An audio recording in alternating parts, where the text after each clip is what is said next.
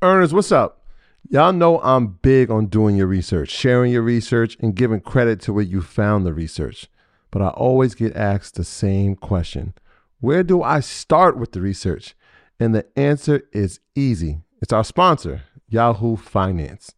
Whether I'm tracking the daily movement of my favorite companies, doing technical analysis with their easy-to-use charting platform, or checking balance sheets, Yahoo Finance makes something very complex simplified. For more than 25 years, Yahoo Finance has been the brand behind every great investor. Whether you're a seasoned investor or you're looking for extra guidance, Yahoo Finance gives you all the tools and data you need in one place.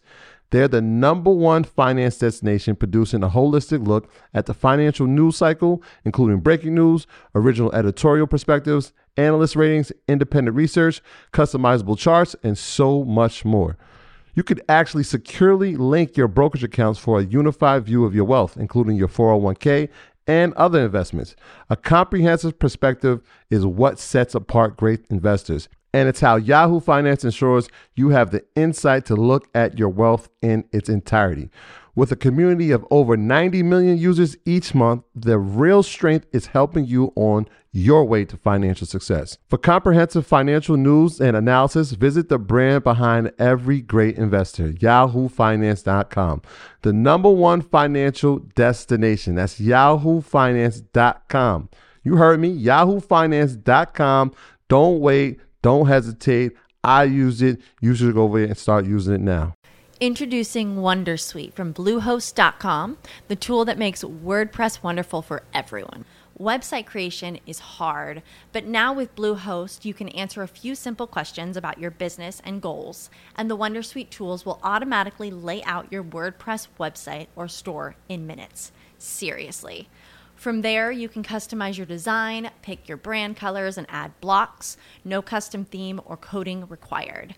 You'll get content suggestions that you can keep or revise, and with Yoast SEO built in, we automatically help you get found in search engines. From step-by-step guidance to suggested plugins to an AI-powered help bot, our built-in tools make WordPress wonderful for everyone. Whether you're a beginner or a pro, you can join over 2 million Bluehost users. Go to bluehost.com/wondersuite. That's bluehost.com/wondersuite. All right, guys, welcome back. EYL Virtual Edition. Yeah. The first of the sorts. And this is a very, very special episode for a couple different reasons. A, it's the first time that we're actually going virtual. Yeah, sign of the times. We're in the age of social distancing, so we are adapting to the times like everybody else is. And B, it's something that we haven't covered yet. Yeah. And I think it's perfect timing because we try to facilitate requests for industries and also for individuals as well when we can. And this one is actually one of the top requested for individuals and industries. Yeah, so for a minute. Yeah, it's crazy. So Amazon FBA is huge. There's tons, thousands of sellers on Amazon. And what FBA stands for is fulfilled by Amazon. Yep. So it's a whole industry of people that work as middlemen, for lack of a better word, yeah, pretty much, to buy products and then sell it on Amazon, but they don't keep any merchandise or any products on them because it's all shipped from different locations to Amazon's warehouses. They have over 100 warehouses throughout America and all over the world. And then it's shipped to the actual people that buy it. So it's a very interesting business model. So that's something I actually learned about very recently, and it's very lucrative, I found out. So people was asking for us to cover it, and then people was asking for Joshua Chris. I kept hearing his name. I went to his Instagram. He got Lamborghinis and helicopters and all kinds of stuff, Rolexes. Inspirational use only. Yeah, he's living a life. So, it was just a perfect match. So we reached out to him, and he was real cool about it. He said, yeah, I'll come on. So without further ado, Josh, pleasure to have you. Can I call you Josh? Is that cool? Joshua, Josh? Yeah, Josh is cool. I appreciate you, my brothers, man, for having me. It's an honor, man, and it's a blessing to be a blessing. So I'm ready to get started, man. Help as many people as we can.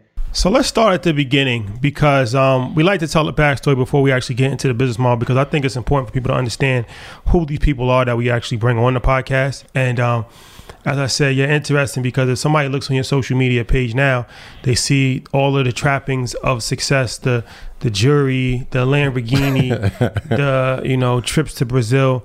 But it wasn't always like that. I know I was watching some of your YouTube clips and you were saying that you come from humble beginnings.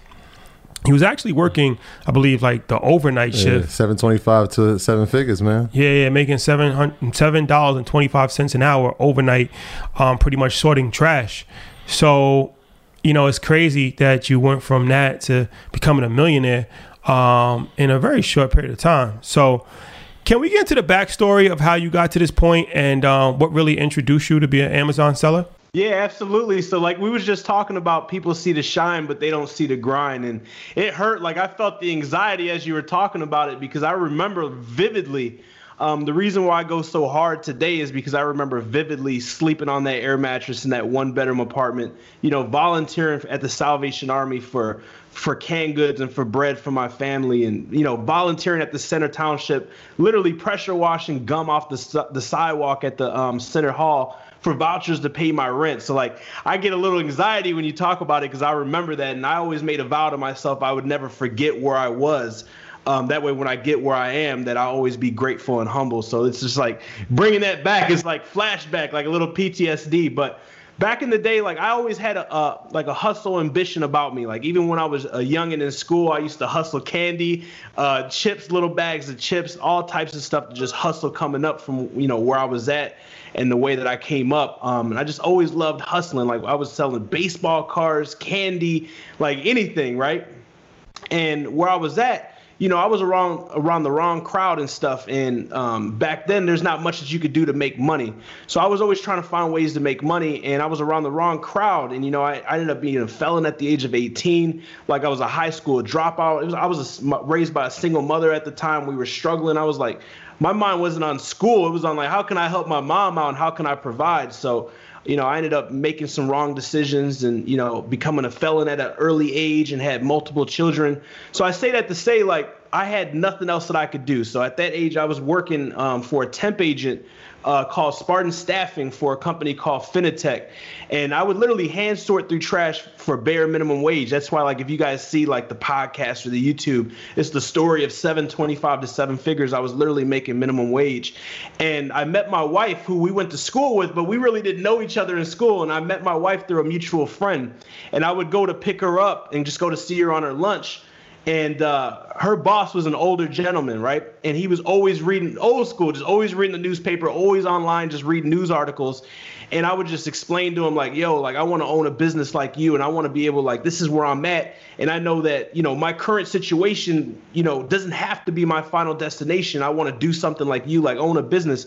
So he ended up being like my first mentor. I didn't even know what a mentor. I was like, he's an old head. He's got a business. Even though he's not rich, he doesn't have to work for someone else. So I was always talking to him, and he was always reading the newspaper, and he was talking about Amazon. Like I think e-commerce is the new wave of the future. This is in 2014. So this is like 6 years ago. And he was talking about Jeff Bezos and what he was doing and how he thinks this is going to be the wave.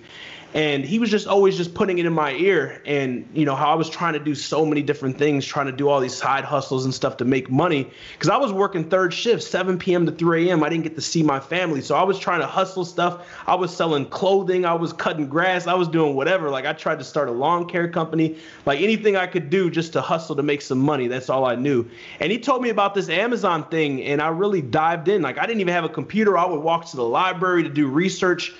And the rest is history. Like I learned about Amazon. I tried. I kept failing. And after the 3 failed products, the 4th one was a home run product. It changed my life. So that's like a whole like 3 years story, like in like 5 minutes. Yeah. But that's how it started, man. Now, Josh, I've been an Amazon member for about that time, but What turns you on to the FBA side of it? So the FBA side of it, fulfillment by Amazon, is what FBA is the way, one of the best ways that, in my personal opinion, you can sell on Amazon. So there's a few different types of ways to sell on Amazon. And I'm glad you asked that question. Like I previously said, I was hustling stuff. So when I was going online trying to find ways to make money, I found out about arbitrage, which is another way you can sell online, which is where you take brand name products that already exist, large brand name products, you buy them at a discounted price. So if they're on sale or they're at the thrift store or something like that, and they're below MSRP, which is manufactured suggested retail pricing, you buy it at that discount and you sell it at full price and you keep the difference.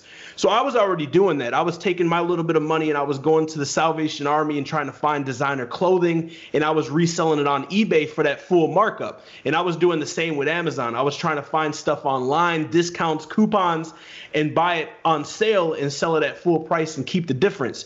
So when he told me about Amazon and I started researching and learning about Amazon, I learned about arbitrage, and I knew that you could do it on Amazon, but that was like a hustle. I wanted a real business that was going to work for me, because my mentor always told me that the true key to success is to have your money work for you without you working for it. Like he told me, like, you got to eliminate the hustle mentality. Like, of course you got to hustle to get things started, but the end, you should have the end in mind in the beginning. And the end is to have your business work for you without you working for it. He was always telling me about less touches and to work on your business, not for your business. So when I was looking at these different methods, I was like, I'm already doing this and I'm still hustling stuff, and it's not sustainable. Like at that time, I didn't know what sustainable was, but he would break things down to me like, you need something that you can sell over and over and over again. What you're doing is making you some fast cash, but you can't find these clothes on sale. You can't find these products on sale all the time.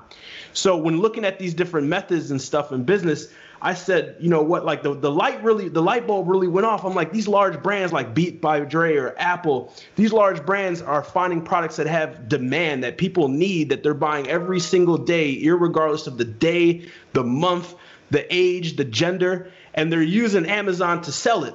Right? They don't need a physical store. You don't need to do this. You don't need to make some special product. And it's products that people are going to continuously need. So that's when I learned the difference between the two. And I dove in to FBA, which is private label. So you can sell on Amazon arbitrage, private label, or wholesale. These are different business strategies. But the strategy that I actually sell, right, the business model is called private labeling. So instead of selling other people's products, large brand name products, we find products that people want, that have high demand, low competition, and we create our own brands and then we sell them. So that's what I specifically do. For sure. So can we get into it? The basic ground level 101 explanation of what is FBA. I understand that you're selling and it's fulfilled by Amazon. You're a seller of Amazon, but what does it actually entail? Can you give the 101 on the situation? Yeah. So FBA is fulfillment by Amazon. And this is how the whole, like a bird's eye view looking down, this is how the whole business works. So we find these products. Once we find these products, we're going to find a supplier, whether in the US or overseas. Doesn't matter where the supplier is at. The supplier is going to make our product. Once that supplier makes our product, they're going to ship it directly to Amazon. And this is where the FBA kicks in, the fulfillment by Amazon. Once Amazon receives that product in their warehouse, they're going to facilitate it, but then they're going to disperse it to other Amazon warehouses. And that's how they can ship products, and it can be Prime eligible, which like 80% of everybody who shops on Amazon are Prime members. It's over 150 million Prime members in the US. And basically that means whenever we go online on Amazon and shop, we get our products to our doorsteps in 2 days. So Amazon facilitates it, disperses it to other Amazon locations. And then when consumers, people like me and you, go buy products online, Amazon picks it, they pack it, they wrap it, use their own boxes, their own labels, their own workforce. You know, it's under their warehouse, and then they ship it directly to customers. And if we get it and we're like, yo, this isn't what we wanted, or, you know, it was warehouse damaged, or they just decided they don't want it anymore, Amazon even handles the customer service. So literally all we do is we find the products, we find the supplier, and we manage our inventory and our advertising, which is all done from the Seller Central portal, which Amazon created. And that's like the bird's eye view of how the whole system works. So the products aren't like company products. They're actually just random products, and you're labeling it under your company. That's kind of what I'm understanding. So can you give us an example of like what kind of products would entail for this? Yeah, absolutely. So I got like they're all around the house. So this little lint roller, like I just used before the interview to get the lint off my shirt. We would find a product like this, like there's no label on this anywhere. And let's just say that there's a huge brand. Just because a huge brand sells this product doesn't mean that we can't sell this product. You just can't sell it as them if you're not a licensee. So we would find a product that people have a demand for, that people are going to use every single day, irregardless of where they live, how old they are, gender, etc. And then we would create our own brand. So now it would be private labeled by our brand. We would put our brand on it. We would ship it directly to Amazon and they do the rest. See, what like a lot of people don't know, like when you think of like when you need to blow your nose, you say, hey, can you pass me that Kleenex, right? Kleenex is a brand. The name of the product is tissue, right?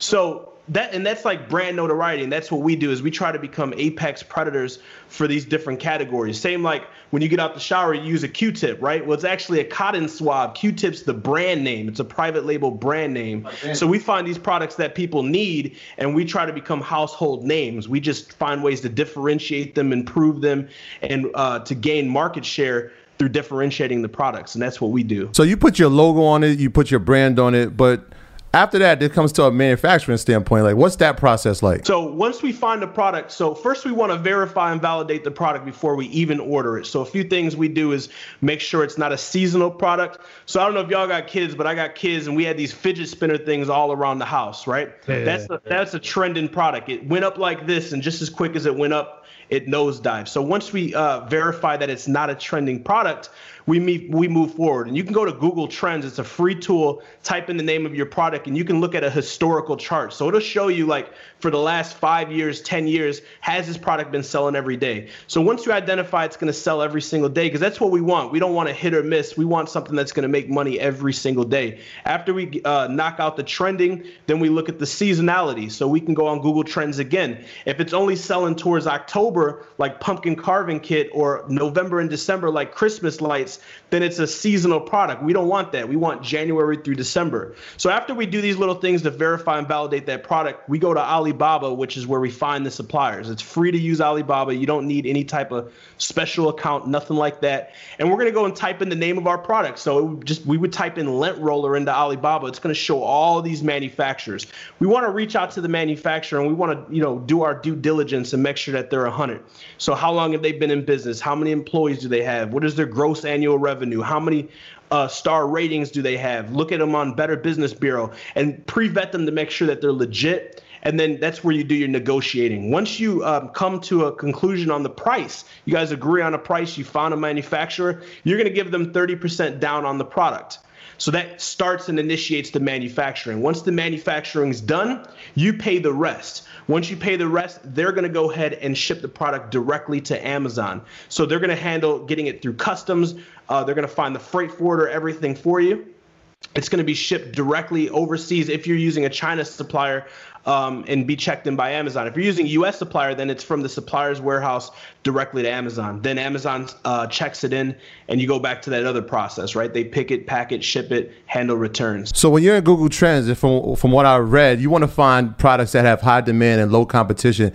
Is there a certain statistic or metric that you use when you're trying to find that? Yeah, so we use Google Trends for seasonality and to see if it's a trending product. Can you explain what Google Trends are? Yeah, so Google Trends is a website owned by Google. It's a free tool owned by Google. And it's a way to measure analytics on products. So if you go to Google Trends, it's products, celebrities, countries. You can go and type in anything, and it's going to show you like historical charts and analytics on that thing. If you go to a movie, it'll show you when the movie was created, how long the movie's been out, how many sales. If you go and put a product in, it'll tell you the first time the product showed up, how long it's been around, how many people on Google are going to type for this product. And the reason why we use Google Trends is because Amazon is a search engine just like Google, and Google's the largest search engine. So even though it's not Amazon direct metrics, it's very similar and very close because Google is a huge search engine. So we go and we find that data from Google Trends, and that's how we find out, hey, this product's selling, 12 months out the year. This product has depth of market, meaning it didn't just spike like the fidget spinner. Like if you go and type this product in, you're going to see for the last 10 years, it's been selling every single day. It's been selling every single month. So we want to see a nice horizontal chart. When we look for products that have high demand, low competition, there's no exact metric that's going to say like, hey, this product has high demand, low competition. What we want to look for is we want to go directly to Amazon and type in the name of the product.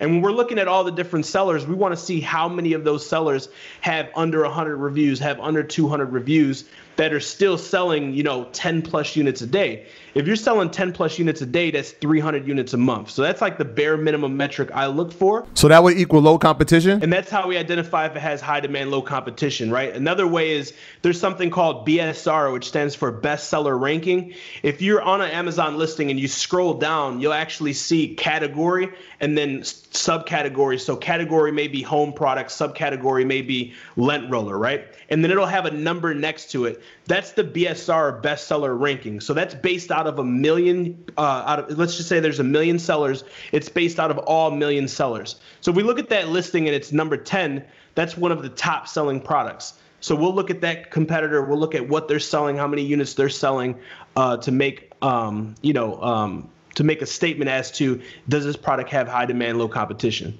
So that's interesting. I just learned something. So I was wondering what actually that meant to be a private label, but that's really interesting. So the private label is you pick a nondescript item like a lint roller, which nobody really knows who makes lint rollers, right? So now you put your private label on that, which is X, Y, and Z Lint Rolling Company. So you get the lint rollers from China, some warehouse in China, and now you actually brand it with your company, your logo, whatever, X, Y, and Z lint rollers. You put it on Amazon and then they buy it from Amazon. So you never actually get receipt of the product. It goes to Amazon's website directly from the warehouse. We never touch it. It could be US, it could be China, wherever. We never touch it. And then when somebody goes to Amazon and types in lint roller, your product shows up on the first page. If you can make it to the first page, we'll talk about that. And nobody ever cares like what the company is that makes the lint roller. Right. They usually just go for like the lowest priced item, I think, Get the product. The best reviews or who has the most star rating or whatever. And it's a variety of different products like that, like lint rollers, those things that you like stuff into your shoe to like form your shoe, nail clippers. Like there's all kinds of stuff that's just really nondescript. A couple weeks ago, even toilet paper, when nobody could buy toilet paper, people was going on Amazon to buy toilet paper. You're not really tripping off of like, it got to be Sherman. It's like at this point, you just get whatever you can get. So same job. Now same that I'm time. thinking about like the more and more I think about it, I just think of different nondescript products that doesn't really matter what the name of it is because nobody ever even knows the name of these products. It's interesting. I never thought about that before. So this is crazy. So how much money can you actually make in this business? Because now I'm actually interested. This is extremely interesting. How much money can you make on average? I know it probably varies, but on average, how much money can you make? I'm interested. Yeah. So what we recommend is nothing less than 30% net profit margin. So net is going to be after everything's said and done. Gross would be like the total number. Net is that number that you get to keep. So we like to shoot for 30 as the minimum. Typically it's going to be around 40 to 50%, but it depends on the product, depends on the time of the year. Towards the end of the year, price is going to be a little bit higher on logistics, on fulfillment fees, just everything. But typically we like to see between 30 and 50% profit margin. This is after we buy our product, which is the COG or cost of goods, after we ship our product, which is logistics, after Amazon stores our product because we're paying fees, after we sell a product, they pick it, they use everything. After everything's said and done, we want to make 30 to 50% profit. So if we're selling a product for $20, we want to keep $6.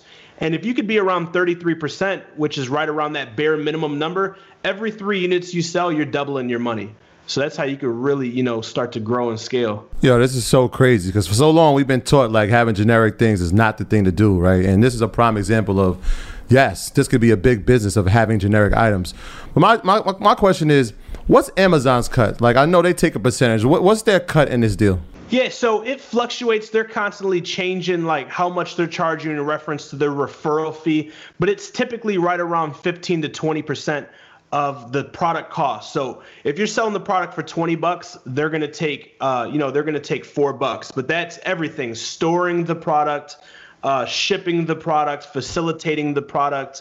That's the referral fee and everything. And like I said, on top of their fee and the product costs and the shipping and the advertising and everything else, we still want to make that 30 to 50% profit margin, because we're going directly to the manufacturer. We're not going to a middleman. We're not going to someone who's wholesaling these products. We're not going and buying products at a discounted rate. We're going directly to the place where they manufacture it, where the large brands go. We're going where Nike goes. We're going where Beats by Dre goes. We're going where all the top guys go, and we're getting it manufactured. So that's how we make our money, and that's how we get our margin where it needs to be. That's interesting, because I always kind of knew that the money was in the nondescript items. Because if you think about it, like, let's take something like a refrigerator. The average person might buy 3, maybe 4 refrigerators, like in their entire life, like lifetime. They might buy 4 refrigerators in their entire life. Maybe not even that much. But you pick something like a lint roller or, Q-tips, things like that. That's reoccurring. Yeah, it's reoccurring thing. You might buy 100 lint rollers. I gave y'all the secret sauce. This is the secret sauce right here. The reason why this is the perfect product. Let me just break this down. So I like products that are lightweight. So there's 2 different products. There's lightweight products. There's oversized products. So lightweight products would be something like this. Oversized would be the chair I'm sitting in. So lightweight products are cheaper to manufacture, cheaper to ship, cheaper to facilitate, number 1. Number 2, the reason why this is a beautiful product is because this is a usable product. So I like consumable products, usable products, and giftable products because people continuously use them. So if I buy, like, let's just say this desk that my computer's sitting on, I only need that once, and that's it. It's said and done. This lint roller, once you run out of the tape, you might buy the lint roller set, but once you run out of the tape, you need the tape again. Or if we have a giftable product that can be gifted for a man or a woman, guess what? There's birthdays, Father's Day, Mother's Day, Valentine's Day, graduation. They're constantly being given. Another example is supplements. Supplements are very small, very cheap to make, very small, very cheap to ship, very cheap to fulfill. And guess what? At the end of the 30 days, you need it again. So you can actually have a subscribe and save, meaning it's a continuity package. People order it and they get it every single month.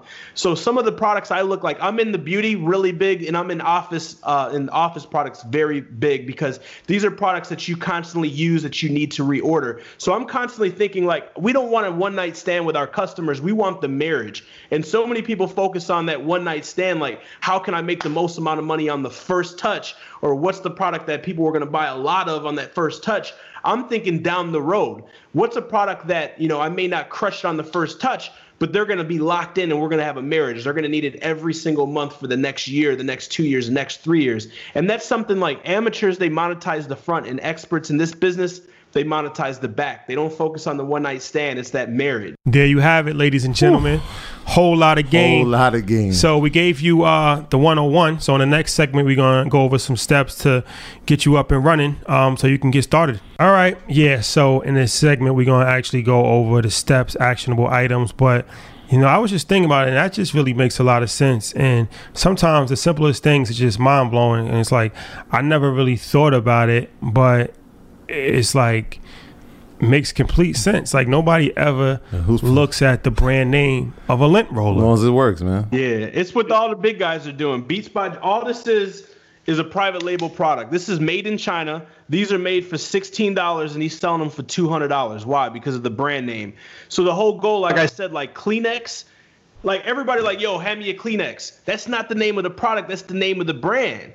You see what I'm saying? Like, the Q-tip is not the name of the product, it's the name of the brand. So you want to become a category king. Like, Apple's a category king. Beats by Dre is a category king, right?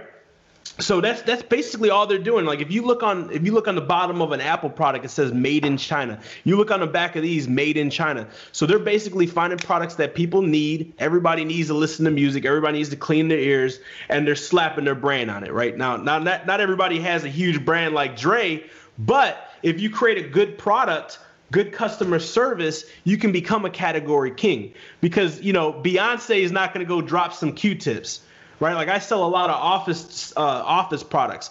I'm crushing it because there's no huge brand that's taking it on. Like you're not going to see Jay-Z, shooting, or Kanye doing a line of binder clips, you know what I mean? Or 3-ring binders. So if you go in there and then you serve these people and you're making sure that you're reading the reviews of the competitors and you're making it a better product, you're making it a more affordable product, and you're doing all these things, now you become the category king and people are like, I want such and such, which is your brand. So that's what we do. And it's like, it's the most sustainable business model. Like people ask me all the time, like, yo, is Amazon dead? Like so many people are starting to sell on Amazon. Is Amazon dead? Is it saturated? Can you still sell? I'm like, let's forget about Amazon, which is the largest company in the world. The founder is the richest man alive. Let's set all that aside. What is selling on Amazon? What is private label products? What is this, right? There's a demand. You need to hear your music, so there's a demand for headphones. I have the supply. It's supply and demand. If you go back to the Renaissance period when there was castles and horses and sword fighting, knights needed swords. So they went to a blacksmith. The blacksmith made the sword. They had the demand. There was a supply. And they exchanged, whether it be coins or they bartered. So it was just a direct exchange of supply and demand. So now times have changed, and now we have computers, smartphones, tablets. And when we need something, we go to the market, which is Amazon. Amazon facilitates everything. They have everything, any and every product you can think of, basically except cars, which soon they're working on that. And we just go buy what we want, and boom, it's to our house 2 days later. So when people ask me, like, is it dead? I'm like, no, it's not dead. This supply and demand has always existed. There's always been a need for items, and this is just the most relevant, most up-to-date, most user-friendly and effective way to purchase products. Like even during a pandemic, if you need something and you don't want to go to the store, or you can't go to the store, you go online, less than 5 minutes, it's bought, and then less than 2 days is to your doorstep. What you just said was crazy. That's actually extremely, extremely important. That's a gem where it's like everybody, not everybody, but a lot of people are private label companies. And it's like you use the example of Beats by Dre. So it's like, yeah, if you don't really necessarily have your warehouse where you're actually making products yourself, which almost nobody really does, you're getting it made somewhere else and then getting it shipped and then putting your logo on it. Essentially you're a private label company, right? And it's like the only difference is that like a Beats by Dre has celebrities that endorse the product and they have Dr. Dre's name on it, and all of these different things. It's $1 billion company now, but in the essence, the core business model, especially at the beginning stages, I'm sure, is kind of the same thing. So that's really crazy. That's interesting if you really think about it. Everybody's a private label. Yeah, absolutely. So peep game. There's 3 different ways. We talked about arbitrage, where you go to Best Buy and you get something at a discount and then you sell it for the MSRP and keep the difference, right? That's arbitrage. You have wholesale, where I go and find companies and I have them sell me the product at a discounted rate at a wholesale price, and I become a distributor and I sell it at an MAP, which is minimum advertised price. So that's strategy number 2. And then there's strategy number 3, people call private labeling, which is what I just explained, right? But if you think about it, the distributor, the wholesaler who's wholesaling you the product so you can become a distributor, has a private label product that you're becoming a distributor of. And if we arbitrage products, where we go buy private label products of large brands at a discounted price and resell it at that MSRP and keep the difference, what are we doing? It's just a different form of private labeling. So what we're doing is we're cutting out the middleman. We're not going to a wholesaler and becoming a distributor. We're not hoping that we find products at a discounted price and sell it for that MSRP. We're just finding the products that the big guys need, or big guys are selling. We're making our own, sending it direct to consumer, and we're making all the profits. Like so many people say, like, I don't want to get started with headphones because Beats by Dre are the best. Beats by Dre are not the best, they're the well-known. They're the most well-known. You can go directly to the same factory and make the same headset more affordable and actually improve it and still get sales. Like I'm competing with Amazon. I'm competing with some of the largest companies in the world, and people have this misconception, I can't compete with them. Why not? Adidas competes with Nike, same stuff, same supplier, made in the same country, made out of the same fabric, different brands, different uses. So what I do is I literally look at these products. What is the pros? What is the cons? What people love, I don't change. What people hate, I implement immediately. And because I'm such a small company and I'm so hands-on as a private label seller, we can dive deep and become obsessed with making this product the best that it can be. You know, once you have a product that's crushing it, even though they have huge budgets, huge teams, they're on research and development for more products. They're not worried about making this the best of the best. So like when you're hands-on and you become obsessed, it's all your money, you can literally dive in and make this thing, make this thing great. And that's what I do. Like if you look at Peter Thiel, the co-founder of PayPal, right, with Elon Musk, and they asked him, like, how did you revolutionize the payment processor industry? And he said, dominate the sector, control the space. So instead of going wide, I'm going small, I'm going narrow. I'm focusing on that one thing. Instead of hundreds of SKUs, I have only a dozen SKUs, but those dozen SKUs are household names. I'm trying to dominate the sector and control the space. Like I explained, like tissue paper with Kleenex or Q-tips with cotton swabs. They dominate that sector. And then Zig Ziglar, one of the best marketers alive, he said, when the market zigs, you zag. So I'm doing the complete opposite. People are racing down to the bottom trying to be competitive with their pricing. My pricing is higher and I'm selling more and making more money. Why?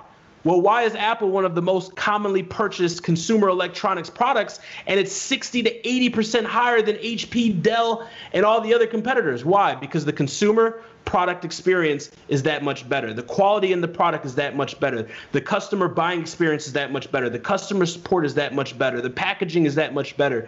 So I always tell like my students and people who I'm helping, when you're thinking about products, when you're thinking about product packaging, when you're thinking about customer experience, what would Apple do? You know, like the WWJD, what would Jesus do? What would Apple do? And if you follow their entire model, you can't lose. That arbitrage process, and correct me if I'm wrong, but it reminds me of the kid who goes to Walmart, buys water, right, goes outside and sells it at a discounted price and keeps the profit from what he originally bought it, right? Am I getting that correct? Fact. You basically a middleman. You go into the plug, you get in at a discount because you buy in bulk, and then you trying to sell it. It's the same. So arbitrage and wholesale is the same exact thing. The only difference between wholesale and arbitrage is arbitrage, you're buying, like I'm going to go, let's just say Black Friday, Beats by Dre is 50% off. I'm just throwing something out there. I'm going to go buy 10 of these, wait till Black Friday's done, and sell them at MSRP, which is manufacturer suggested retail pricing, and I'm going to keep the difference. Wholesale is where I go to a private label company. Like, let's say that I got this brand and I'm crushing it, and you wholesale and you want to add to your catalog. You come to me like, yo, I want to buy 10,000 of them units and be able to sell it under your brand. You're not creating your own brand. You're just asking for a licensee agreement. So now you have the rights to resell my product, and I'm giving you a little bit of love, and that cushion in the middle is what you make. So now you're the middleman. Private label, you're the plug. You're going right, just like Frank Lucas did. You're going right to the jungle. You're getting the stuff made. You stamping it with your logo, and you sending it right to Amazon. Blue Magic was the stamp. EYL is our stamp. That's a fact. The best product on the block, for sure. So let me ask you this, because you know, my whole thing has always been 100,000. Like if I'm looking at a business or if I'm interested in a business, I want to know, does it have the ability to make $100,000 a month? Not to say it's going to make $100,000 a month like as soon as you get in, but I just want to know that I could potentially make $100,000 a month. If not, I feel like I'm wasting my time. It's just my own personal take on it. So that's how I gauge anything. It's like, is it able for me to make $100,000 a month in it? So being a seller on Amazon, $100,000 a month, is that reachable? And if so, like, what does it take to make $100,000 a month selling products on Amazon? Absolutely, man. Like, success is math, so you just got to break it down. Like, if you want to make $100,000 a month, how many products do you got to make, right? So 30 units a day at $10 profit is how much? $300 a day, right? If you times that by 30 days in the month, that's around $9,000. That's with one product. You want to make 100 G's profit a month, you need 9 more of those products. Or you break it down. How many units do I have to sell per day of one product? And when you go and do the research inside the software, there's tons of different softwares where you can find these products. You just go and you input that data. It's hard to do it without showing you guys, but if you need to sell 100 units a day at $10 profit to make $1,000 a day, that's $30,000 a month. You go and say, hey, I want to find a product that is selling X amount per day, X amount of units, X amount of profit, and then you just reverse engineer it, right? Success is math. You just break it down. It's that simple. All right, so let me ask you this, because I actually Googled it, and I got a list of like some steps that beginners can take to get up and running, and it was a list of like 7 different steps. So they said the first step is to create an Amazon seller account. The second step is to pick a niche. The third step is to research products.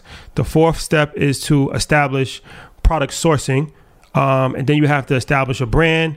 Then you have to create product listing, and then you have to market your products. So those are the 7 commandments according to Google. Does that sound about right? How do you feel about that? So let me intervene. Step number 2 says pick your niche.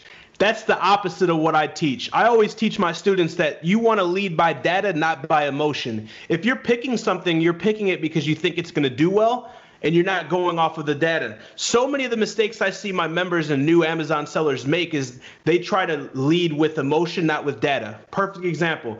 Men that are into fitness, they always want to launch the next supplement, the next workout gear, so on and so forth. Women that are into beauty, they want to be the next Kylie Jenner. And even though they're passionate about it and they love it, that's not the smartest, most advantageous product to launch. So I always tell people, just start with an open slate, do the product research, because some of the most profitable products that you're going to make a killing off of are products like this that you would have never in a million years thought about launching, or you're not passionate about, but they're making all the money. So I always tell people lead by data, not by emotion. So yeah, you want to create your Amazon seller account. You want to start with an individual account. It's absolutely free. We don't change that by clicking a button to professional account until we have our products actually being checked in, because if you have a professional account, it's $39.99 a month. We don't want to pay that money until we have products live. Number 2 is we want to get right into product research. It's the most important aspect of the entire business. We want to find these products that are going to sell 24/7, 365. We want to find these products that are not seasonal products, meaning they're going to sell 24/7, 365, that are not trending, meaning that it has depth of market. If there's volatility or there's no sustainable track record of sales, that's risky. We don't want risk. We want to make a lot of money. And again, we go to Google Trends for both of those, a free resource.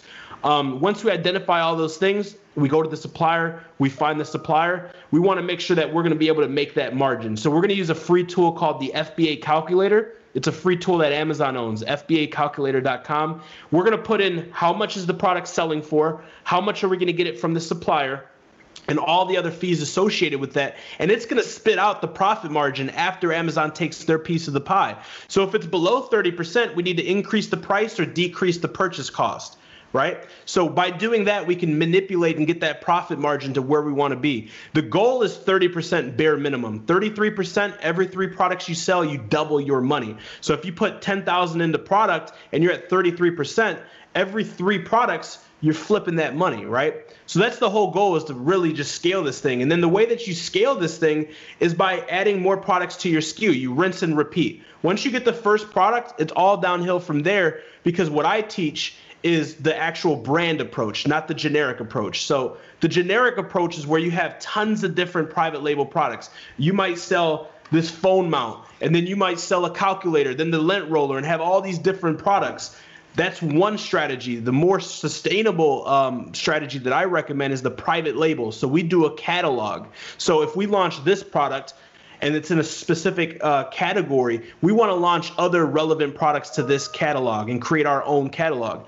And the reason why I say that first product is it's downhill from there is because we already have the plug. We already have the suppliers. So after that thing's up and rolling and it's making us money 24/7, 365, we go to the supplier and say, hey, send me your catalog of products and what other Amazon sellers are selling. And we go through it and we do our research, and they already shaved time off the hourglass. So then we find another product and we just rinse and repeat, and you keep stacking products. And that's how you scale this thing. All right, so once we got our product and we got our logo, all that put together, what are some of the upfront fees that we're going to need to get this product really out there and be a successful company? So the fees associated with starting the business is, number 1, the main fee is going to be your product, right? Because we're not drop shipping where people buy our product and then we pay the supplier afterwards. We own the brand, we own the product. So the number 1 fee associated with the whole business is going to be your COG, or cost of goods. Now it depends, because your product could cost $1, it could cost $12. $1,000. But what I usually tell people when they're starting out is to start with no less than $1,000. Have $1,000 that you can allocate directly to your inventory. Now, some people may say like, hey, I was watching on YouTube and reading blogs and stuff, and they're saying like $3,000 to $10,000 to start your first product. How can I start with only $1,000? What I do with the AMZ formula, what I teach people is how to micro launch products. So logically, what you would do is find out how many units you're going to sell per month. If you anticipate that you're going to sell 1,000 units a month and your unit cost is $3, that's a $3,000 launch because you don't want to run out of inventory. But what I've learned through trial and error with my own brand and through helping, thousands of people around the world is that there's no software that's 100% accurate, and there's nothing like actual factual buyer data directly from Amazon. So we don't put all of our eggs in one basket and launch 3,000 units or 1,000 units. We'll actually order 20 to 30% of the inventory that we anticipate on selling for that month. We'll get it to Amazon as quickly as possible because success loves speed, and we'll test actual buying data from consumers. And if it sees that we're getting consecutive days, like 3 to 5 days consecutive sales of what we anticipated on selling, then we make that back order. But if it's not, then we liquidate it and move to the next product. And this is like my proprietary system, and this is how you profit off a failing product. So many people put all their eggs in one basket, but if you drop the basket, all the eggs are gone. So instead of putting all my money in one product, we'll micro launch 3 products at once, or we'll micro launch that one product. That way, if we get it to the marketplace and it doesn't perform the way we anticipated, we can liquidate that product at a profit and move to the next one. Because you got to remember, like, so many people ask me, like, what's the worst that can happen with their product? Like a failing product or a losing Amazon product, what does it look like? How much am I going to lose? What's the worst case scenario? And if you do this properly and you cross your T's, you dot your I's, and you do that product verification and validation that we discussed, the worst thing that's going to happen is you're not going to sell enough units daily to reach that 10,000 profit a month or 3,000 profit a month or whatever you anticipated on it selling. It may be 1 here, 2 there. It may be inconsistent, but you have to remember you're still at that 30% to 50% profit margin. So even though it's a loser because it's not making us what we wanted to make, it's still profiting. And we only have a specific amount. We don't have an abundance of units that we can't get rid of, or that's going to take a long time to get rid of, that's going to lock up our capital. So we can liquidate it, profit on the liquidation of that product, put all the proceeds into another product, and just keep testing until you find that one that's going to have consistency. So you mentioned something earlier where you said, there's different software that you can use to actually find out if a product is going to be an actual good seller or not. So I know that's something that, is probably my biggest question, and I'm sure a lot of other people's question as well. So how do you determine if it's going to be a good product? Like, what are some of those softwares or websites that you were referring to? So it's a combination of a few things. Using Amazon's direct website, using the free resources that we talked about, like Google Trends, free FBA calculator to determine the seasonality, the trend, the profit margin. But there's many of different softwares. Like I personally use Jungle Scout. There's dozens of different softwares that are relatively inexpensive, like between $30 to $50. Niche Hunter, is that one? Niche Hunter's one. There's tons of them. Viral Launch, Helium 10, Jungle Scout's the one I personally use. There's tons of different softwares out there. And what this does is basically take all the data that's on Amazon and compiles it in front of a user face, right? An interface.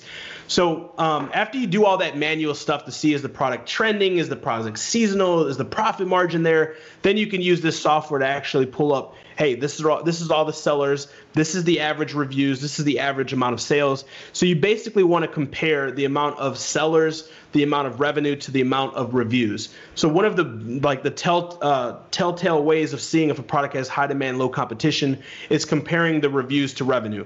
So our bare minimum is we want to see a majority of the sellers selling a product at 300 units per month. That's 10 units per day.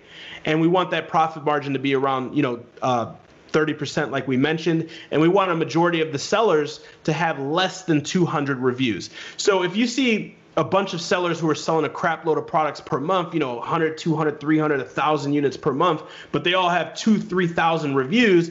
That means that there's a lot of OGs in that industry. There's a lot of people that's been selling that product.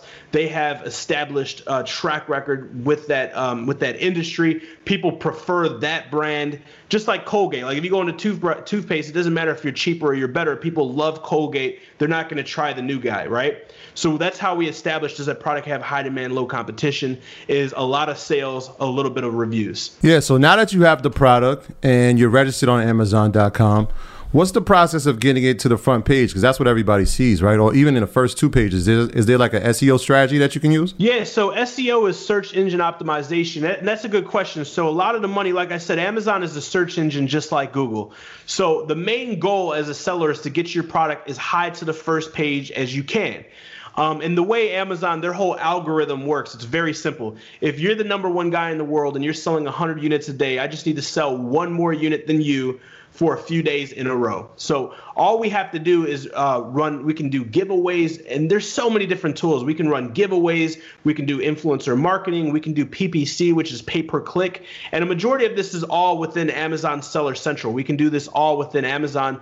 The only one that I use that's very effective that's outside of Amazon, which we were talking about, is influencer marketing. And this stuff's super simple. Like in 2018, Jeff Bezos had a letter to shareholders that said that sales, like third-party sellers, are kicking first-party sellers' butts. So people like me are kicking Amazon's actual brands' butts and other huge conglomerates and brands' butts because of the powerful resources that they're dumping millions of dollars into. So like, I don't know if you guys ever try to run Facebook or YouTube or Google ads. They're complex, they're difficult. The whole user interface is difficult, and you got to know what you're doing. With Seller Central, like you can set these ads up in a minute or less. There's a few buttons and you click start. It's not as complex as Facebook or Google, and they're very effective. And we're able to literally take our product that no one knows about, that barely has any reviews, and push it to the top of search results by this paid advertising. And then my secret weapon is the influencer marketing. So this is the only thing that's done outside of Amazon. And basically it works like this. I use Instagram because a lot of people know me on Instagram. You go into the search bar. Let's say we're launching a yoga mat. You type in #yoga, and it's going to show all the hashtags. And next to it's going to show the number, which is the amount of actual searches and posts. You want to find that keyword that has the most search volume or post volume, which means it's the largest and most impression-based keyword. I mean, people were basically searching for that keyword. So it's going to be #yoga. We click on #yoga and we scroll through all the feed, and we just start clicking on different posts to find influencers. So influencer is someone who has a special following in a specific category. So we want to find someone that has over 10,000 followers. And the reason why 10,000 is the magic number is because on Instagram, if you have over 10,000, you can do a swipe up story, meaning on their story, you can swipe up and send them directly to a website. So we want to reach out to them by hitting the message button, which is the DM, right? Yo Gotti made that famous. You want to slide into their DM and just say, hey, my name is Josh. I'm getting ready to launch this yoga mat on Amazon. I love your page. I love what you're doing. I'd love to give your audience a discount on my product, which is an amazing product, and I'd love to work with you. And they're going to be like, yeah, sure, awesome. Send me $30 via Cash App or via PayPal. Send me your link and send me your content. So you send them a picture. You send them the link to your Amazon store. They post it. Now, people who love yoga, who want to buy a yoga mat, are going directly to your Amazon store to buy your product. And remember, all we got to do is sell more than the other guy a few days in a row to kick his butt and move up in the search results. And that's what we do, man. That's the whole strategy. Yeah, yoga mats are another good one. Yoga mats are huge. Another product where nobody cares who makes a yoga mat. I haven't ever seen anybody that's tripping off of the designer. They're not looking for Gucci yoga mats. So let me ask you this. I think you might have asked this already, but I like to ask questions twice sometimes to really double down for people that are slow learners like myself. This is the big one that everybody's probably wondering. What's the budget that you actually need to get started in this business? Yeah, so I highly recommend, obviously, the more that you have access to, the better, but I recommend nothing less than $1,000 to micro launch and test your first product. Also, here's another thing. I'm an avid practitioner of OPM, which is other people's money. So even if you have cash burning a hole in your pocket or your banking account, but you have a 0% interest credit card, or you can go sign up for a 0% interest credit card, use that because it's free money for the 12 months. Plus, you're going to get the bonuses and the benefits, so on and so forth. So, like I said, $1,000 to get started, bare minimum. Definitely use lines of credit, business lines of credit, or just credit cards. That's what I do. I never use my debit card. I personally use the Gold Amex card because we get 4x points on 2 different categories. So the 2 biggest categories that the money is going to be spent with your business is number 1, sourcing products, and number 2, advertising. So with that Gold Amex business card, you get 4x the points on 2 categories, which is products, right? Sourcing products, manufacturing products, and then your advertising. So I'm using that, and I'm like, people see me traveling around the world, like them flights are free, the hotels are free, and I'm doing it all off my Amex points. Yeah, so I know you mentioned Alibaba as a potential manufacturing partner. Are there any other ones that you would recommend, or that's out there that are pretty good? Yeah, so Alibaba is a website. It's like a broker and then it's like it's almost like Amazon. So Amazon's not the seller, but they have sellers underneath their platform.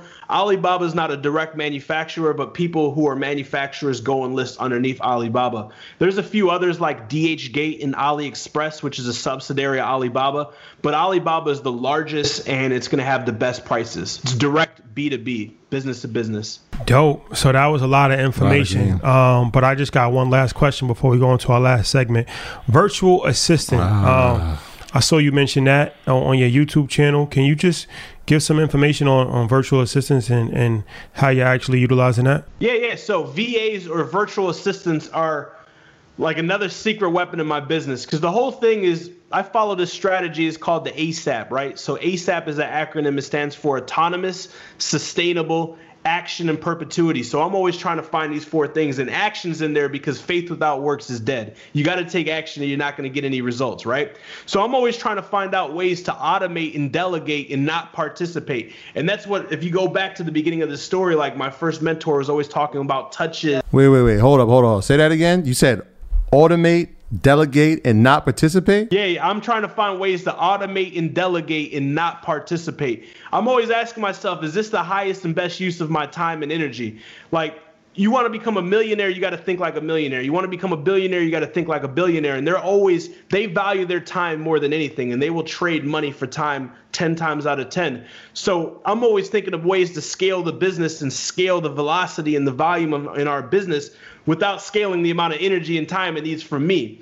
So the way I'm able to scale my company is by taking the repetitious duties that need to be done and by outsourcing it for pennies on the dollar for employees. So many people think that they got to do everything. They got to wear every hat because they can't afford to hire an employee. But there's VAs in all the top companies, Fortune 500 companies like GE, like Apple, all these large companies, they use virtual assistants. And a lot of you guys who hear this right now, you're going to be like, man, I was on the phone on customer support with this large company, and it was someone who barely spoke English. And that's how they're able to do this, is by using these VAs, which are employees in other countries. So the best country that I have found that's not only very, very affordable, but they are very loyal and very hard workers, is workers out of the Philippines. So you can go to onlinejobs.ph, and you can hire virtual assistants to do daily tasks to help you with your business, anywhere between $1.50 per hour and $5 per hour, depending on what they're doing. A majority of my virtual assistants are at $2.50 per hour USD. They work 40 hours. And the beautiful thing, on top of being able to hire people in your company who are loyal and hardworking, is if you're in America, and like right now it's 12 o'clock in the afternoon. Well, in the Philippines, it's like 12 o'clock at night or 8 o'clock at night. So while I'm sleeping, our other employees in other countries are actually up working. So now our company is operating 24/7, 365 instead of 12 hours out the day or 8 hours out the day. So that's 2 key components to scaling. Is number 1, you're able to automate and delegate instead of you actually participating, doing repetitious stuff. Because if you're doing repetitious stuff that you can easily delegate, you're working for your company and not on your company. So, and this took me years. Like, I've made millions of dollars across my 3 companies. I've made millions of dollars.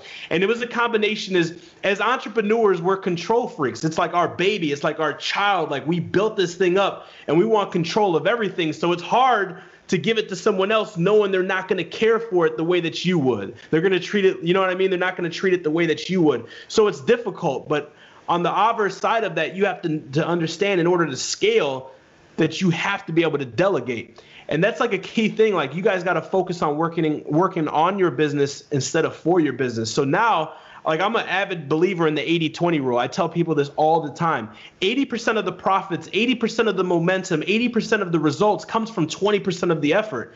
And now I can get more done in less time now than before, when I was following the Gary Vee. Like, I was working 16 hours a day, 20 hours a day, hustling. And I would literally get depressed if I didn't fall asleep at my computer because I thought I wasn't doing everything I could, to accomplish my why, which was helping my family out, like I told you guys. But now you can work smart, not hard. And by being productive, there's a huge difference between being productive and being busy. See, I thought being busy was being productive. Now, through time management and virtual assistants and, just keeping track of everything and using softwares like Slack and Trello, which are management tools, I'm able to be productive and accomplish way much more in less time, which means I can spend that time with my kids, with my wife, or working on other things. Nah, that was powerful, man. That was a lot of information, a whole lot of game. So we're about to bring it home in the last segment. All right, so in the last segment, we're going to talk about education. And, it's really weird because we bring a bunch of people on the podcast in all different walks of life and all different businesses. And, the one thing I always were puzzled about is that people spend tens of thousands of dollars in college, and they learn from business professors that most of the time the people that are teaching, these professors, teachers, they never actually did what they are teaching. Everybody can tell you how to do it. They never did. Yeah, they just study business. So they teaching you about business, but they were never in business themselves, right? But you never really think to question your college professor about the nonsense that he's teaching you. And then it's like an entrepreneur who might not even have a college degree, but is a millionaire who's made a bunch of money, who's successful in their business, and they start a course to teach other people. People are very skeptical about that. Like, I see that a lot, especially online. So it's just interesting because I feel like you have to invest in your business. And we talk about this all the time. And I feel like no matter what, the podcast is a great resource, and YouTube is a great resource. Google is a great resource. But if you're really serious about starting a business, like if you have no idea about anything at all, and you're just trying to become a trucker, even, 4 hours of a podcast probably isn't enough information. You probably want to pay $1,000, $2,000 to actually learn how to do it, right? So, but it's still interesting because people don't really pay a lot of time for education, and you make way more mistakes when you don't pay, because now you're just paying with experience and time. Whereas if you actually paid and went through the proper educational channel, then you actually become a success. Yeah, because you paying for their mistakes. Yeah, it's the same. Like I said, it's the same thing with school. People have to look at it from school. I think we're just trained and we feel comfortable with school because that's like tradition and that's what we're used to. Yeah. Whereas untraditional forms of learning, like learning from an entrepreneur, stuff like that, a lot of people are kind of skeptical and they don't really believe. They want to do it themselves. But it's like, would you just say, okay, I watch YouTube for an hour and now I can be a doctor? Probably not qualified to give open heart surgery no at that point. houses here. Yeah, probably got to go to medical school. So, and then I always realized that for me, entrepreneurs that teach people, they're interesting too, because it's like they made money in their business already. They don't necessarily have to teach. Of course, teaching is a business as well. We never apologize about making money. That's the whole point of any form of business. You should always get paid for any service that you do as long as it's done well.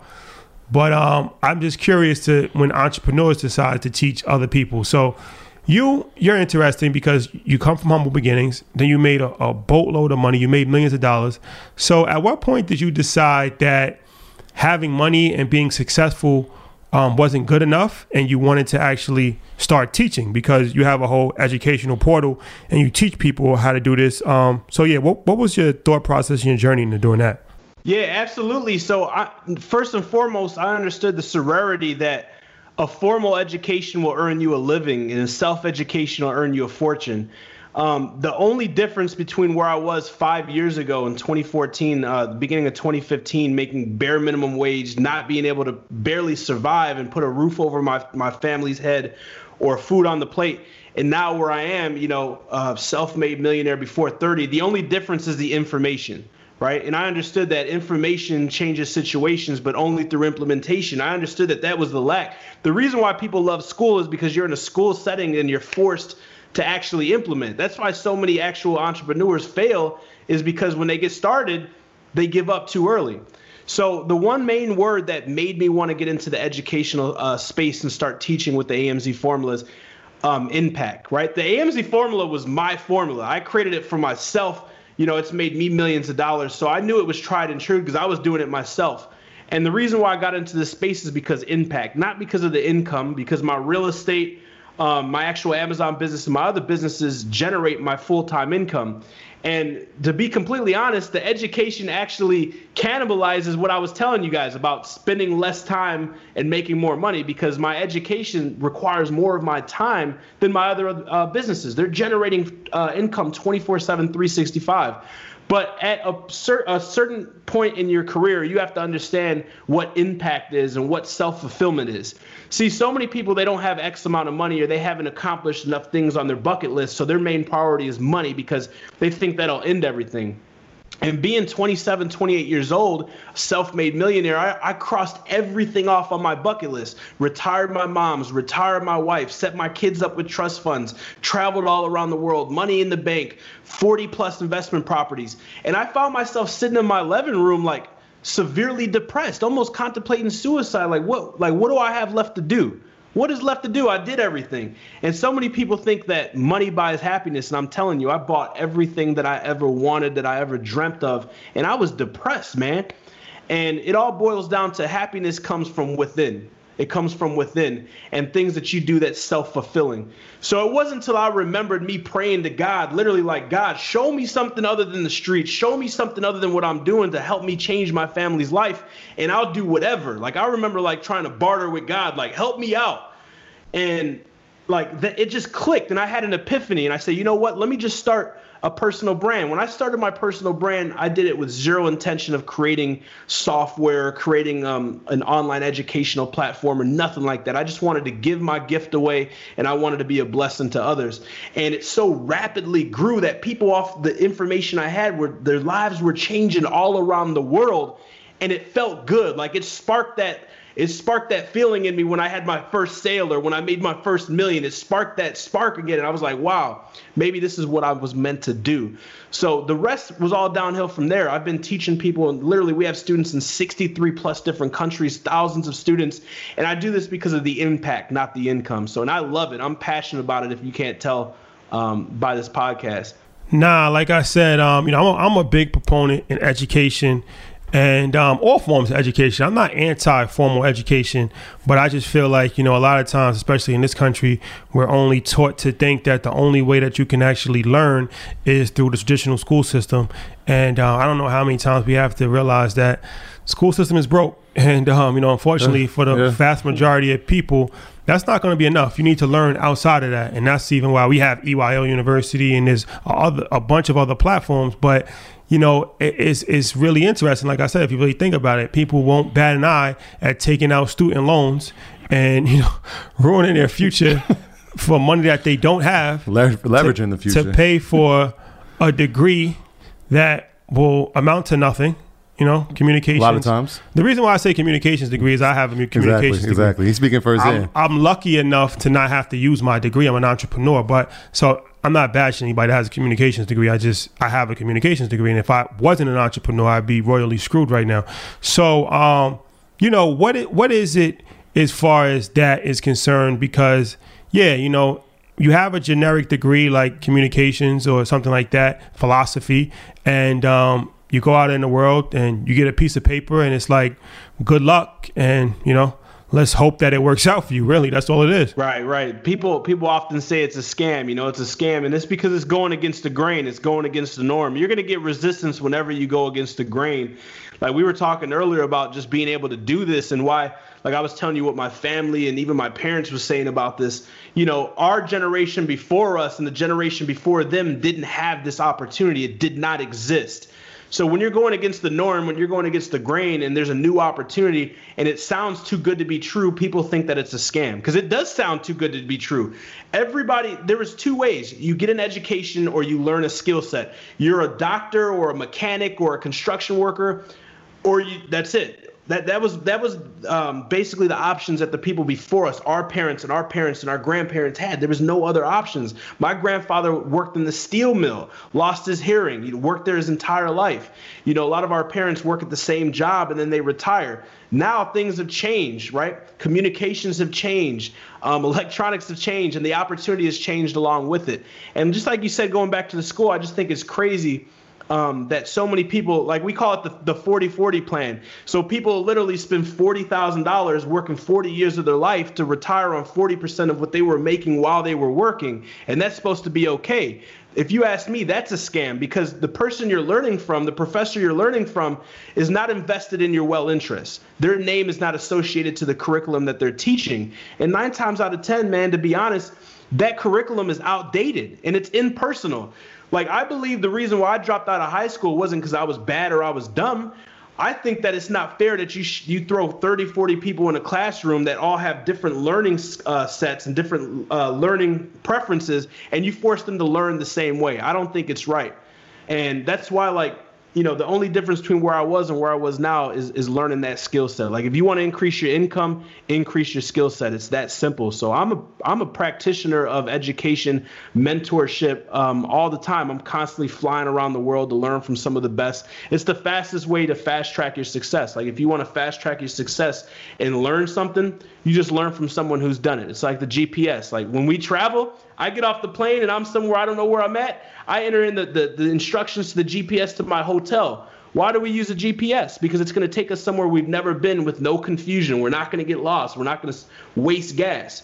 It's the same thing. Like, education is the GPS to starting that business and being successful. Yeah, it's tough to argue with y'all when y'all talking about education, man. As somebody who's in the profession, man, what y'all saying is 1,000% right. But I'm interested in knowing how you were able to scale this, right? So I know you started out with A to Z in Amazon, and now you have the Amazon formula. What was your methods to scaling this business and growing it so fast? You went to 63 countries, over 10,000 students, you made millions. What was the strategy? So the way that we scaled the education piece is just through literally focus. Before we scaled and we allowed the company to scale, we focused on the consumer and what the consumer needs. And since this was an education business that was based around something that I've already done, I knew exactly what you needed. So it was just dialing in on making sure that everybody got the attention that they needed, letting in beta students, going through the program, going through the entire process, helping them get results, and then getting feedback. Like, one of the main things that we do that a lot of people don't do, and I almost didn't do it. I thought it was fluff, and I was like, I don't know if I should do this, is add a lot of mindset stuff to the program. We add a lot of mindset stuff to the program. Another way we were able to scale this and have such a high student success ratios because of the live coaching. Instead of just a portal or a program that you go and, good luck. There's actually live chat rooms that are active 24/7, 365. There's live bi-weekly coaching.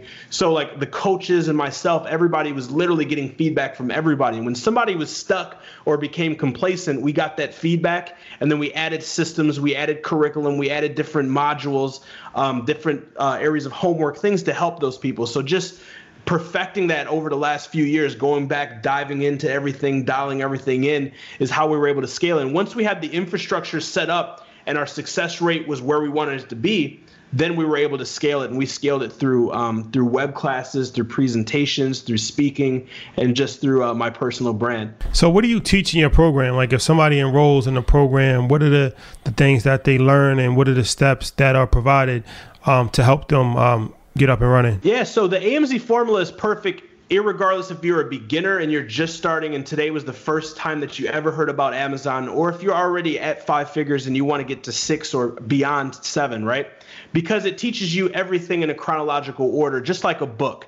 So you start with the introduction, the acronyms, what is the business, how does the business work? Then you move on to product research. From product research, we go on to verifying and validating the products. Then we go on to the next setting, which is going to be how to find a supplier, how to contact suppliers, how to negotiate, how to make sure that your money is secured, your investment's secure, that you're not getting scammed. The entire process. Then we move on to getting our products checked into the fulfillment center and doing the micro launches, where we spoke about the proprietary section on how you can literally profit on a failed product using this strategy. We want to micro launch it instead of doing the opposite of, we're literally doing the opposite of what everybody's doing. Instead of getting our photos professionally taken and spending a bunch of money, we're getting it to Amazon as quickly as possible to get real data.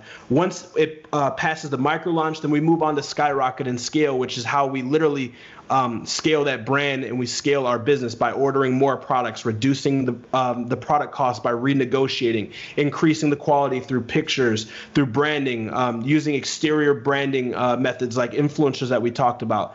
And then we talk about the longevity aspect. So every business should have a plan, and this is not a hustle. And this is why I told you guys I fell in love with this business. I was tired of hustling. This is a real business. So irregardless if you want to leave this business to your kids, grandchildren, whomever, or you want to exit it, you need to have that strategy. So we share with you how to get an evaluation for your company, what you need to do to actually increase the valuation of your company and make it a legitimate company, your URL, your trademark, your copyright, the entire thing, and then actually where to go to sell your company if you want to sell your company. So we literally from start to finish show you what the business is, how to start the business, how to find the products, and then how to exit that company down the road, or how to set your company up to thrive in the future through hiring VAs. If you want to automate this, if your goal is just to make $10,000 a month or whatever it is, we show you how to automate it through VAs. If your goal is to replace your job and you need X amount of money, we show you how to reverse engineer that and how to build it. If your goal is just to create something that's going to make some money to get into another endeavor, we show you how to do everything. So it's literally perfect for everybody at any scenario. Yeah, I like what you said right there, where it's like, if you want to just earn $10,000 a month, that's the kind of talk I like right there. Like, that's like bare minimum. It's like, what are we talking about? That's minimum pay right there, $10,000 a month.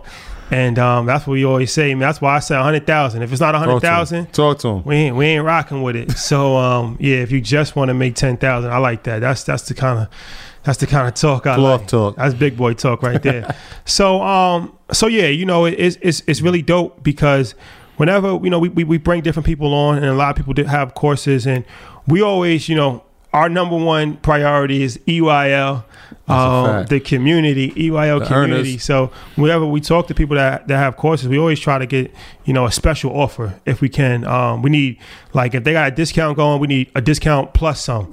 So I spoke to you about it, and I asked you, like, could you do a special deal for us? And you was gracious enough to lower the price even lower than what it was. And I think we have a special arrangement with EYL where we have a lower price than I think anybody else. Nowhere else on the internet can you get your package as low as you're going to get it from our link. So I appreciate that, because like I say, we had a couple of conversations. I kind of just explained to you why it's important that we try to get the price as low as possible for our people. And to your credit, you was a gentleman about it. You had no problem, and we worked it out. So can you tell the people, like, the deal? Because like I said, I think we have the lowest price on the market, right? Absolutely, something special. So first and foremost, like, I was blessed and just humbled to be on here. This is like an accomplishment for me to be able to speak and give back to the community, because this is what I want to do. So it was perfect timing when you reached out to me, because we literally just re-recorded the entire program and relaunched the AMZ Formula Remastered. So it's 70 plus videos, 24 resources, bi-weekly coaching calls with me live. That's 24 calls a week. We got a live chat room that's active 24/7, 365. And the price point for the AMZ Formula with everything that was in the remastered section is $19.97. So what we did is we left it at 50% off for $9.97. But I said, you know what? 50% off isn't good enough. We need to do something special for the EYL fam. So what we did is we created the funnel, moved everything separately, and even got our own special domain, which is EYLFBA.com. So on top of the 50% off, we knocked another $100 off, which will allow you to go ahead and get started, get your software, and get you started from A to Z. So it's www.EYL for Earn Your Leisure, FBA for Fulfillment by Amazon.com. Yeah, and we also have the link in the description. If you're listening on Apple or Spotify, the description there. And then if you're watching this on YouTube, it'll be the description of this video. And we also have it on our website, earnyourleisure.com, under our alumni programs tab. You go to earnyourleisure.com and go to our alumni programs tab, and then it'll be up there. And once again, I really appreciate you for doing that, because, you know, it's imperative, you know, us as business people, we try to always get the best offer as possible. Yeah. So we want the best offer for, you know, our supporters and our community. So that's why, you know, when I approached you with it, and you didn't try to go back and forth with me, you knocked it down even further than what it was already discounted, and gave us, you know, rights to have the cheapest on the market as far as your product is concerned. So yeah, I appreciate that, man. One of one deal that you're running with Earn Your Leisure. Nobody else has that. And once again, we really appreciate that. We're really gracious, man. And like I said, everybody, especially in these times, is using Amazon. So now we get to open their eyes to a way to make money from the actual website itself. So thank you again. Absolutely. I appreciate it. It's a blessing to be a blessing, man. I'm super excited and humbled that you guys allowed me on the show. And I can't wait to contribute to each and everybody's success and help everybody get started. Like, it's super humbling to be able to help people change their life with the business model that changed my life. It's my favorite thing on planet Earth. So it's a blessing to be a blessing. Yeah, you're officially alumni, Josh. So welcome to the club. Yeah, for sure. So, you know, how can people follow you on social media, website, any other initiatives that you have going on? You know, let the people be aware of how they can contact you. Yeah, for sure. So on Instagram, it's @official Joshua Crisp. On YouTube, it's just my name, Joshua Crisp. On Facebook, it's Joshua Crisp. The podcast is From Nothing to Something, the story from 725 to 7 figures. So that's on all major podcasts, From Nothing to Something. And that's pretty much it, man. The AMZ formula. Dope. Troy, housekeeping items? Yeah. Shout out to everybody on patreon.com. That is our Proud to Pay program. Y'all know about that. I want to give a huge shout out to Rosetta. She called us from LA the other day. And shout out to all the law practitioners in LA, the LA County, man. Had an amazing story about some of the things that they're planning, and hopefully we can be a part of that. And shout out to everybody on Earn Your Leisure University, man. That is our online school, man, and it is taking off. Everybody has been hoarding to the site, man. So we are happy to have you and welcome you. And everybody that's in our private real estate group, headed up by our brother MG, the mortgage guy. Shout out to y'all. The earners they came out in full storm this month, man. So we appreciate y'all and everybody that's been ordering the merch, man. We got some new colors up there. So anybody that's been supporting that, we appreciate you. And we got some new colors coming, so be on the lookout for that. Yeah, you see, I got red on. I think we got the red up there. I don't even got the red one. I'm not even sure if we put it up there or not, but we got a whole new collection of merch. And then, the private real estate Facebook group is a whole entire wave. So earnyourleisureuniversity.com, all the information is up there. That's off and running. We got about 40 webinars already done. Yeah. We do weekly webinars. We do a bunch of different stuff. Got a book club, movie club, all kinds of stuff. It's a whole vibe. So yes, once again, we appreciate you guys for rocking with us. We'll see you next week. Stay safe, y'all. Be safe. Peace. When you need mealtime inspiration, it's worth shopping Kroger, where you'll find over 30,000 mouth-watering choices that excite your inner foodie. And no matter what tasty choice you make, you'll enjoy our everyday low prices, plus extra ways to save, like digital coupons worth over $600 each week. You can also save up to $1 off per gallon at the pump with fuel points. More savings and more inspiring flavors make shopping Kroger worth it every time. Kroger, fresh for everyone. Fuel restrictions apply.